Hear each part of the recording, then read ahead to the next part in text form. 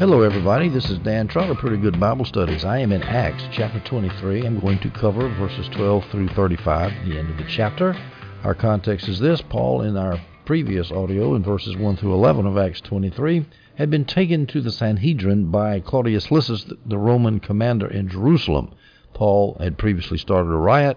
The Jews in the temple were trying to kill Paul. Lysias saves him. Was about to flog him to get information on why this man could be so evil as to cause such an uproar. Found out he was a Roman citizen, saved his life, took him to the Sanhedrin the next day. Paul started a riot there too when he got the Sadducees and the Pharisees fighting each other over the resurrection. And so Lysias grabbed Paul from the Sanhedrin, put him back in the barracks, and says he wants to get out of this mess. So we start in verse 12, Acts 23. When it was day, the Jews formed a conspiracy and bound themselves under a curse, whether to eat nor to drink, neither to eat nor to drink, until they had killed Paul. Now these people were probably zealots, capital Z zealots, of a party who wanted to start a revolution with Rome. They were later responsible for the revolt against Rome and the ensuing Jewish War, AD 66 through 70, according to the NIV Study Bible. They may have been the so-called Sicarii, the assassins, that Claudius Lysias mentioned when he first encountered Paul at the riot. And he says, "Who are you? Are you the Egyptian who led 4,000 men into the 4,000 assassins into the desert to start a revolt?" I don't know whether the assassins would also be considered zealots. I don't know the interrelationship between those two parties. But at any rate, these people they meant business. I mean, neither to eat or drink. We're not going to eat or drink until we kill Paul. Well, I guess they're pretty hungry now because Paul got away. So I don't know whether these assassins, these would-be assassins, died of hunger and thirst or not. But actually, John Gill says it was easy to get out of a vow like that. There was more than one way to do so. For example, they could say, well, it was necessary to keep a feast, and at a feast you have to eat and drink, that kind of thing. So we can take that with a grain of salt, this vow. We go to verses 13 through 15 of Acts 23. There were more than 40 who had formed this plot. These men went to the chief priest and elders and said, "We have bound ourselves under a solemn curse that we won't eat anything until we have killed Paul. So now you, along with the Sanhedrin, make a request to the commander," that's Claudius Lysias, "that he bring him down to you as if you were going to investigate his case more thoroughly. However, before he gets near, we are ready to kill him." So these cowardly people were going to assassinate Paul during a judicial proceeding. And the Sanhedrin was supposed to hypocritically suggest, we want to find out the facts. They didn't want to find out the facts. They wanted to kill Paul. They were perfectly happy. Now, the assassins went to the chief priests and elders and said, you, along with the Sanhedrin. It makes it sound like the chief priests and elders are different people than the Sanhedrin. Actually, they were part of the Sanhedrin. They were probably all Sadducees, because that's the priestly party, the Sadducees. Paul had pointedly offended them the day before when he says, I'm on trial for the resurrection of the dead, and the Pharisees said, hey, maybe he's a good guy. And then the Sadducees, no, away with this fellow. And they had a riot between themselves, screaming and hollering, and they violently grabbed a hold of Paul. And so these chief priests and elders were more likely to be receptive to the plot, as John Gill points out. And Jamieson, Fawcett, and Brown makes the correct comment that these religious people were assassins. I mean, what kind of a religion is that you would deliberately try to assassinate somebody before they were coming before your court? Now, the assassin says before Paul was brought near to the Sanhedrin, they would be ready to kill him. That would have to be somewhere far enough away from the temple so that they wouldn't defile the temple by the murder. And it would also have to be far enough away from the Sanhedrin so the Sanhedrin wouldn't get blamed for the assassination. Well, I'm sure they worked all those details out. We go to verse 16 in Acts 23. But the son of Paul's sister, that's Paul's nephew, hearing about their ambush, came and entered the barracks and reported it to Paul. Now, how did Paul's nephew hear about the assassination plot? This is my speculation. It could be because of the large number of the conspirators. There were 40 of them. Perhaps he heard a leak. It just got out. There were so many conspirators. Now, we don't know much about this son, this nephew, but he may have lived in Jerusalem with his mother, who was Paul's sister. Remember, Paul spent most of his life in Jerusalem. It's not surprising that his sister was there. The son, Paul's nephew, the son of his sister, may have been in Jerusalem as a student of one of the Jewish doctors. And if he was, then he may have heard of the plot there, listening to the rabbis talk, because these people, of course, hated Paul, and they were out to get him. But we don't know. That's just speculation. Why did the nephew risk I guess he risked his life. These people were assassins, and he's thwarting their will, so I think it was probably dangerous what he did to report them to the Roman commander Claudius Lysias. Perhaps the nephew was a Christian. Perhaps he was just doing it out of family obligations, or maybe both. Maybe he was a Christian and he had concern for Paul as his uncle. But at any rate, he saved Paul's life. We go to verses 17, 18, and 19 of Acts 23. Then Paul called one of the centurions and said, "Take this young man to the commander," that's Claudius Lysias, "because he has something to report to him." So we took him. That's the centurion, took the nephew, brought him to the commander, Claudius Lysias, and said, "The prisoner Paul called the centurion, and asked me, the centurion, to bring this young man to you," the young man being Paul's nephew, "because the nephew, has something to tell you, Claudius Lysias." Then the commander, Claudius Lysias, took the nephew by the hand, led him aside, and inquired privately, "What is it you have to report to me?"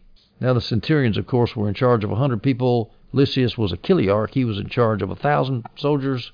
And so the junior soldier was going to the senior soldier to say that, "Hey, this young man is bringing a message from the prisoner. Maybe you want to look at it." Now notice that Paul was smart not to directly tell the centurion himself. He didn't say, "Centurion, there's a plot. My nephew just told me there's a plot to kill me on the way to the Sanhedrin the next day." If he had done so, the message might not have ever made it to Claudius Lysias, because the centurion may have even gone to inform the assassins. You don't know. Just don't know. But Paul was careful, and he was smart to be careful. Adam Clark says Paul was not averse to using natural means despite his supernatural visions, or his supernatural vision. Remember, he had a vision that he was going to be delivered to Rome as he was in the barracks that day, or I'm not sure whether it was day or night, but he just had a vision that he was going to go to Rome. Jesus had told him personally, "Take courage." Paul could have just laid back and waited for angels to float him out of Jerusalem, float him on the way to Rome. But he didn't do that. He took natural means to save himself, which just goes, you can't use the supernatural to obviate the need for the natural, and you can't operate in the natural without the help of the supernatural. That's not going to get the job done either. Now, why did Claudius Lysias take the young nephew aside when the centurion brought the nephew to him, and Claudius Lysias took the nephew aside away from the centurion to ask him privately, "What message have you got?" Now, some people have said that maybe Lysias expected a bribe from that young boy. John Gill denies that. He says that rather this action was to encourage the nephew to speak freely. Claudius Lysias must have sensed or known that this was important secret information that this young man was bringing. He had the idea, and so he says, well, maybe to protect him from the centurion's prying ears, the boy might be willing to talk a little bit more freely if they were private. So that's just precaution. It was smart. Acts 23, verses 20 through 21. "The Jews," he said, "have agreed to ask you to bring Paul down to the Sanhedrin tomorrow, as though they are going to hold a somewhat more careful inquiry about him. Don't let them persuade you, because there are more than 40 of them arranging to ambush him, men who have bound themselves under a curse not to eat or drink until they kill him. Now they are ready, waiting for a commitment from you." The commitment that Paul's nephew was mentioning here, is a commitment from Lysias to go ahead and send Paul to the Sanhedrin. And once the assassins hear that Lysias is going to do that, they know they can go ahead with the ambush. So now we turn to Acts 23, verse 22. "So the commander," that's Claudius Lysias, "dismissed the young man and instructed him, 'Don't tell anyone that you have informed me about this.'"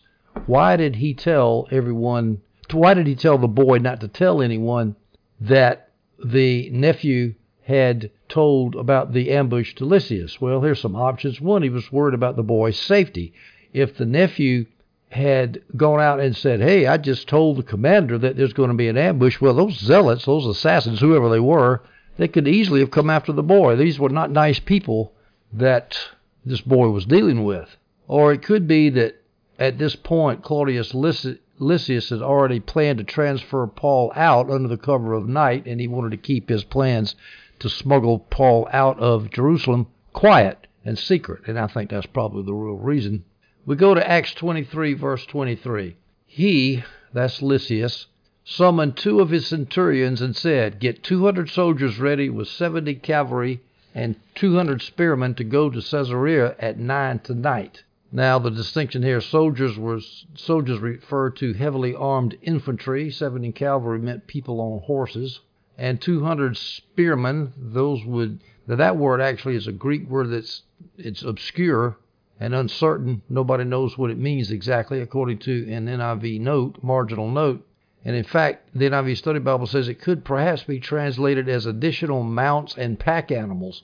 Well, or it just could be some kind of lightly armed soldiers, as the NIV Study Bible suggests.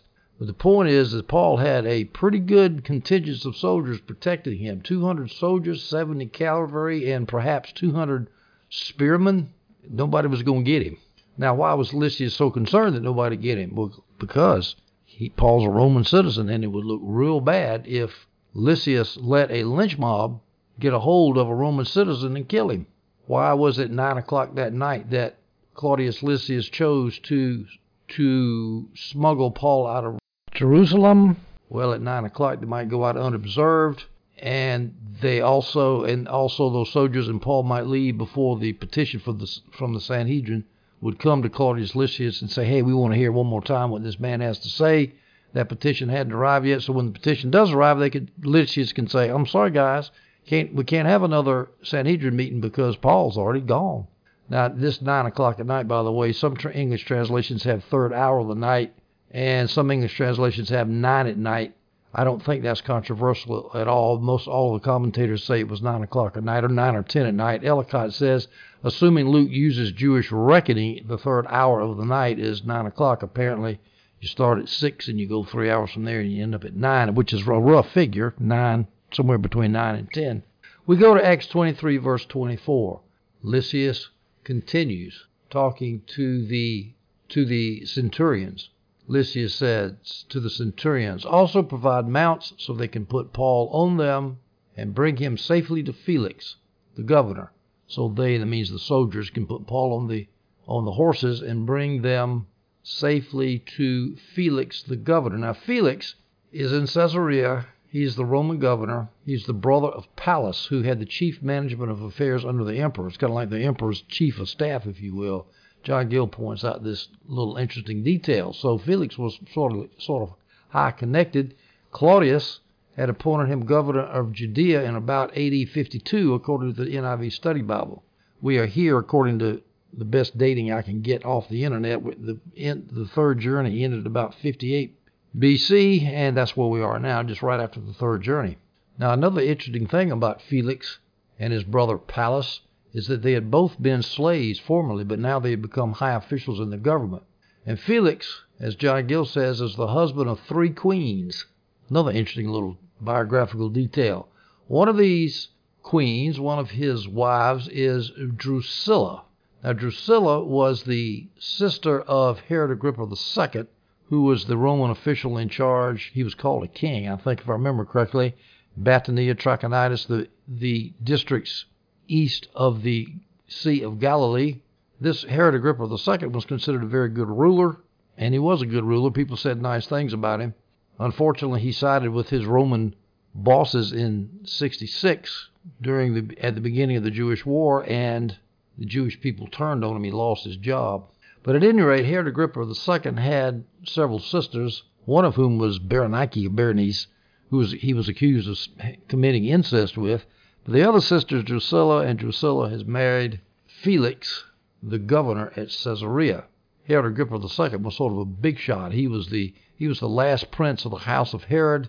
He was ruling under the authority of the Roman Empire. He had a sister named Drusilla, and Drusilla was married to Felix. So anyway, Paul, just to give you the background here, Paul is dealing with basically high Roman officials now. Now, Felix himself, even though he was the brother-in-law of Herod Agrippa II, who was a good ruler, Felix himself was, quote, an unrighteous governor, according to Adam Clarke.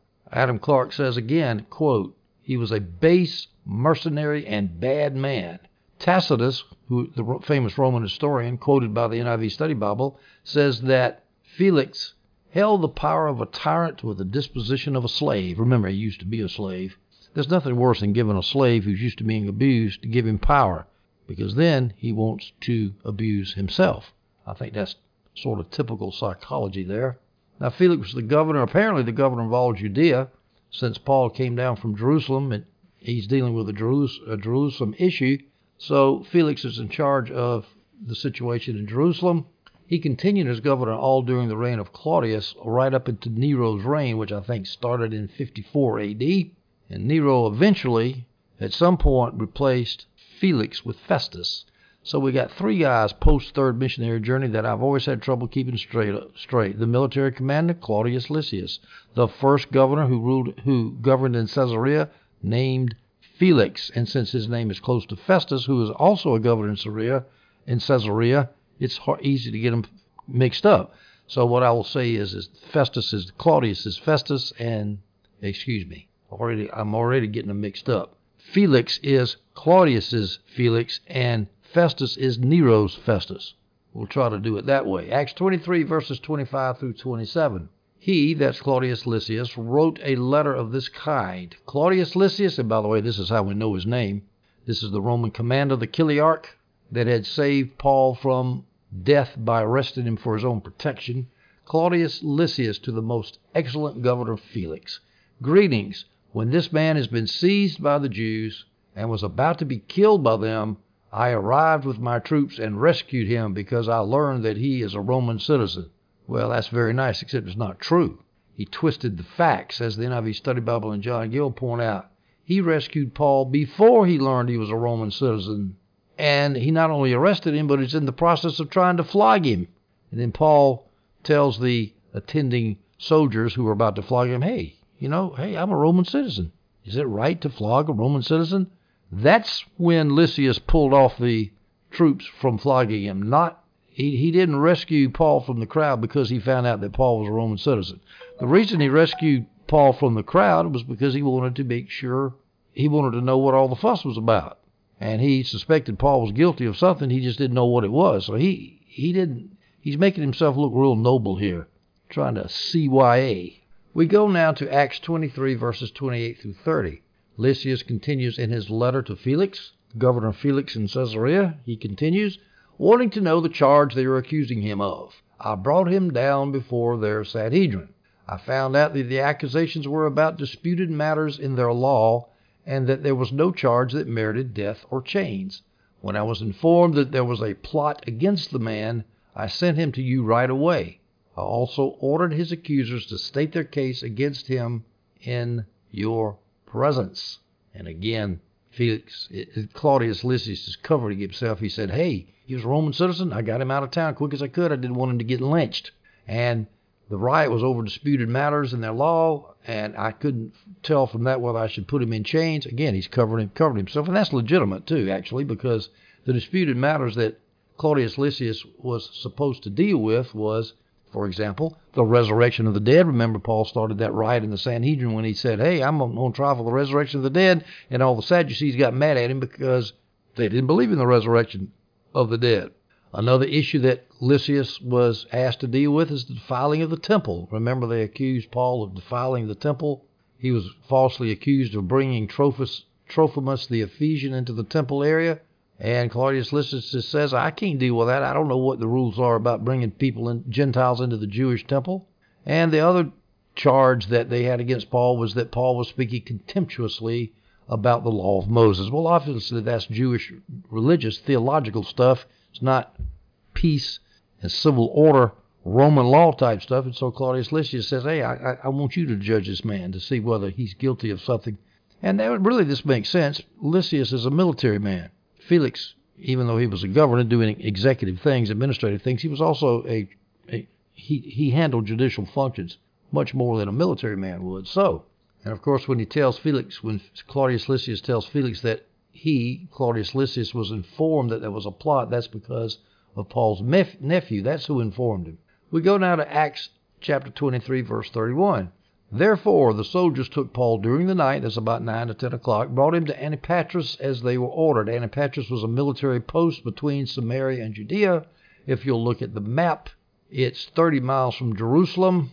It's about 15 miles east of Joppa, and about, I think it's 28 miles away from, 28 miles away from Caesarea, their destination. It's a military post. Why did the soldiers take Paul to a military post? Because it could be well defended and no assassins could get to him there. Why was it called Antipatris? That's kind of a strange name for a Jewish town. It's because it was a place that had been rebuilt by Herod the Great, and Herod the Great named it for his father, Antipater. We go now to verses 32 through 35 of Acts 23. The next day, that's the soldiers, returned to the barracks, allowing the cavalry to go on with him, the foot soldiers, returned to the barracks, allowing the cavalry to go on with him.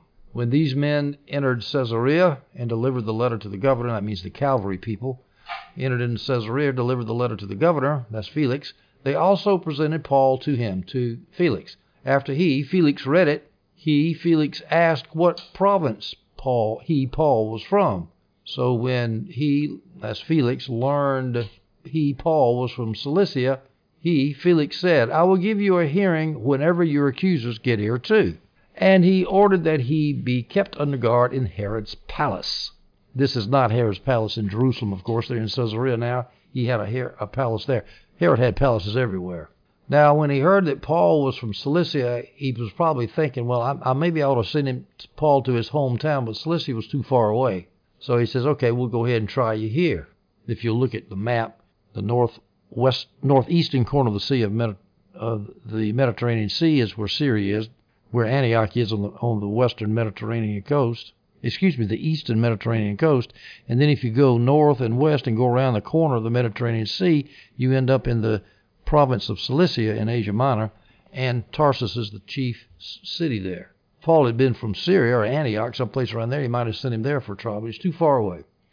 The soldiers returned back to Jerusalem because Antipatris was so far away from Jerusalem that the assassins would not go that far to harm Paul. So there was no need for their protection anymore, so they went back to Jerusalem. Now Herod's palace, where Felix met Paul, it was formerly a royal residence used by Herod the Great, but now it was used as a Roman praetorium, a Roman courthouse, if you will, or a Roman office where business of the empire could be carried on. All right, ladies and gentlemen, we are now finished with Acts chapter 23. We have Paul in Caesarea. Next audio will take up his dealings with Felix in Caesarea. Hope you stay tuned for that audio, and I hope you enjoyed this one.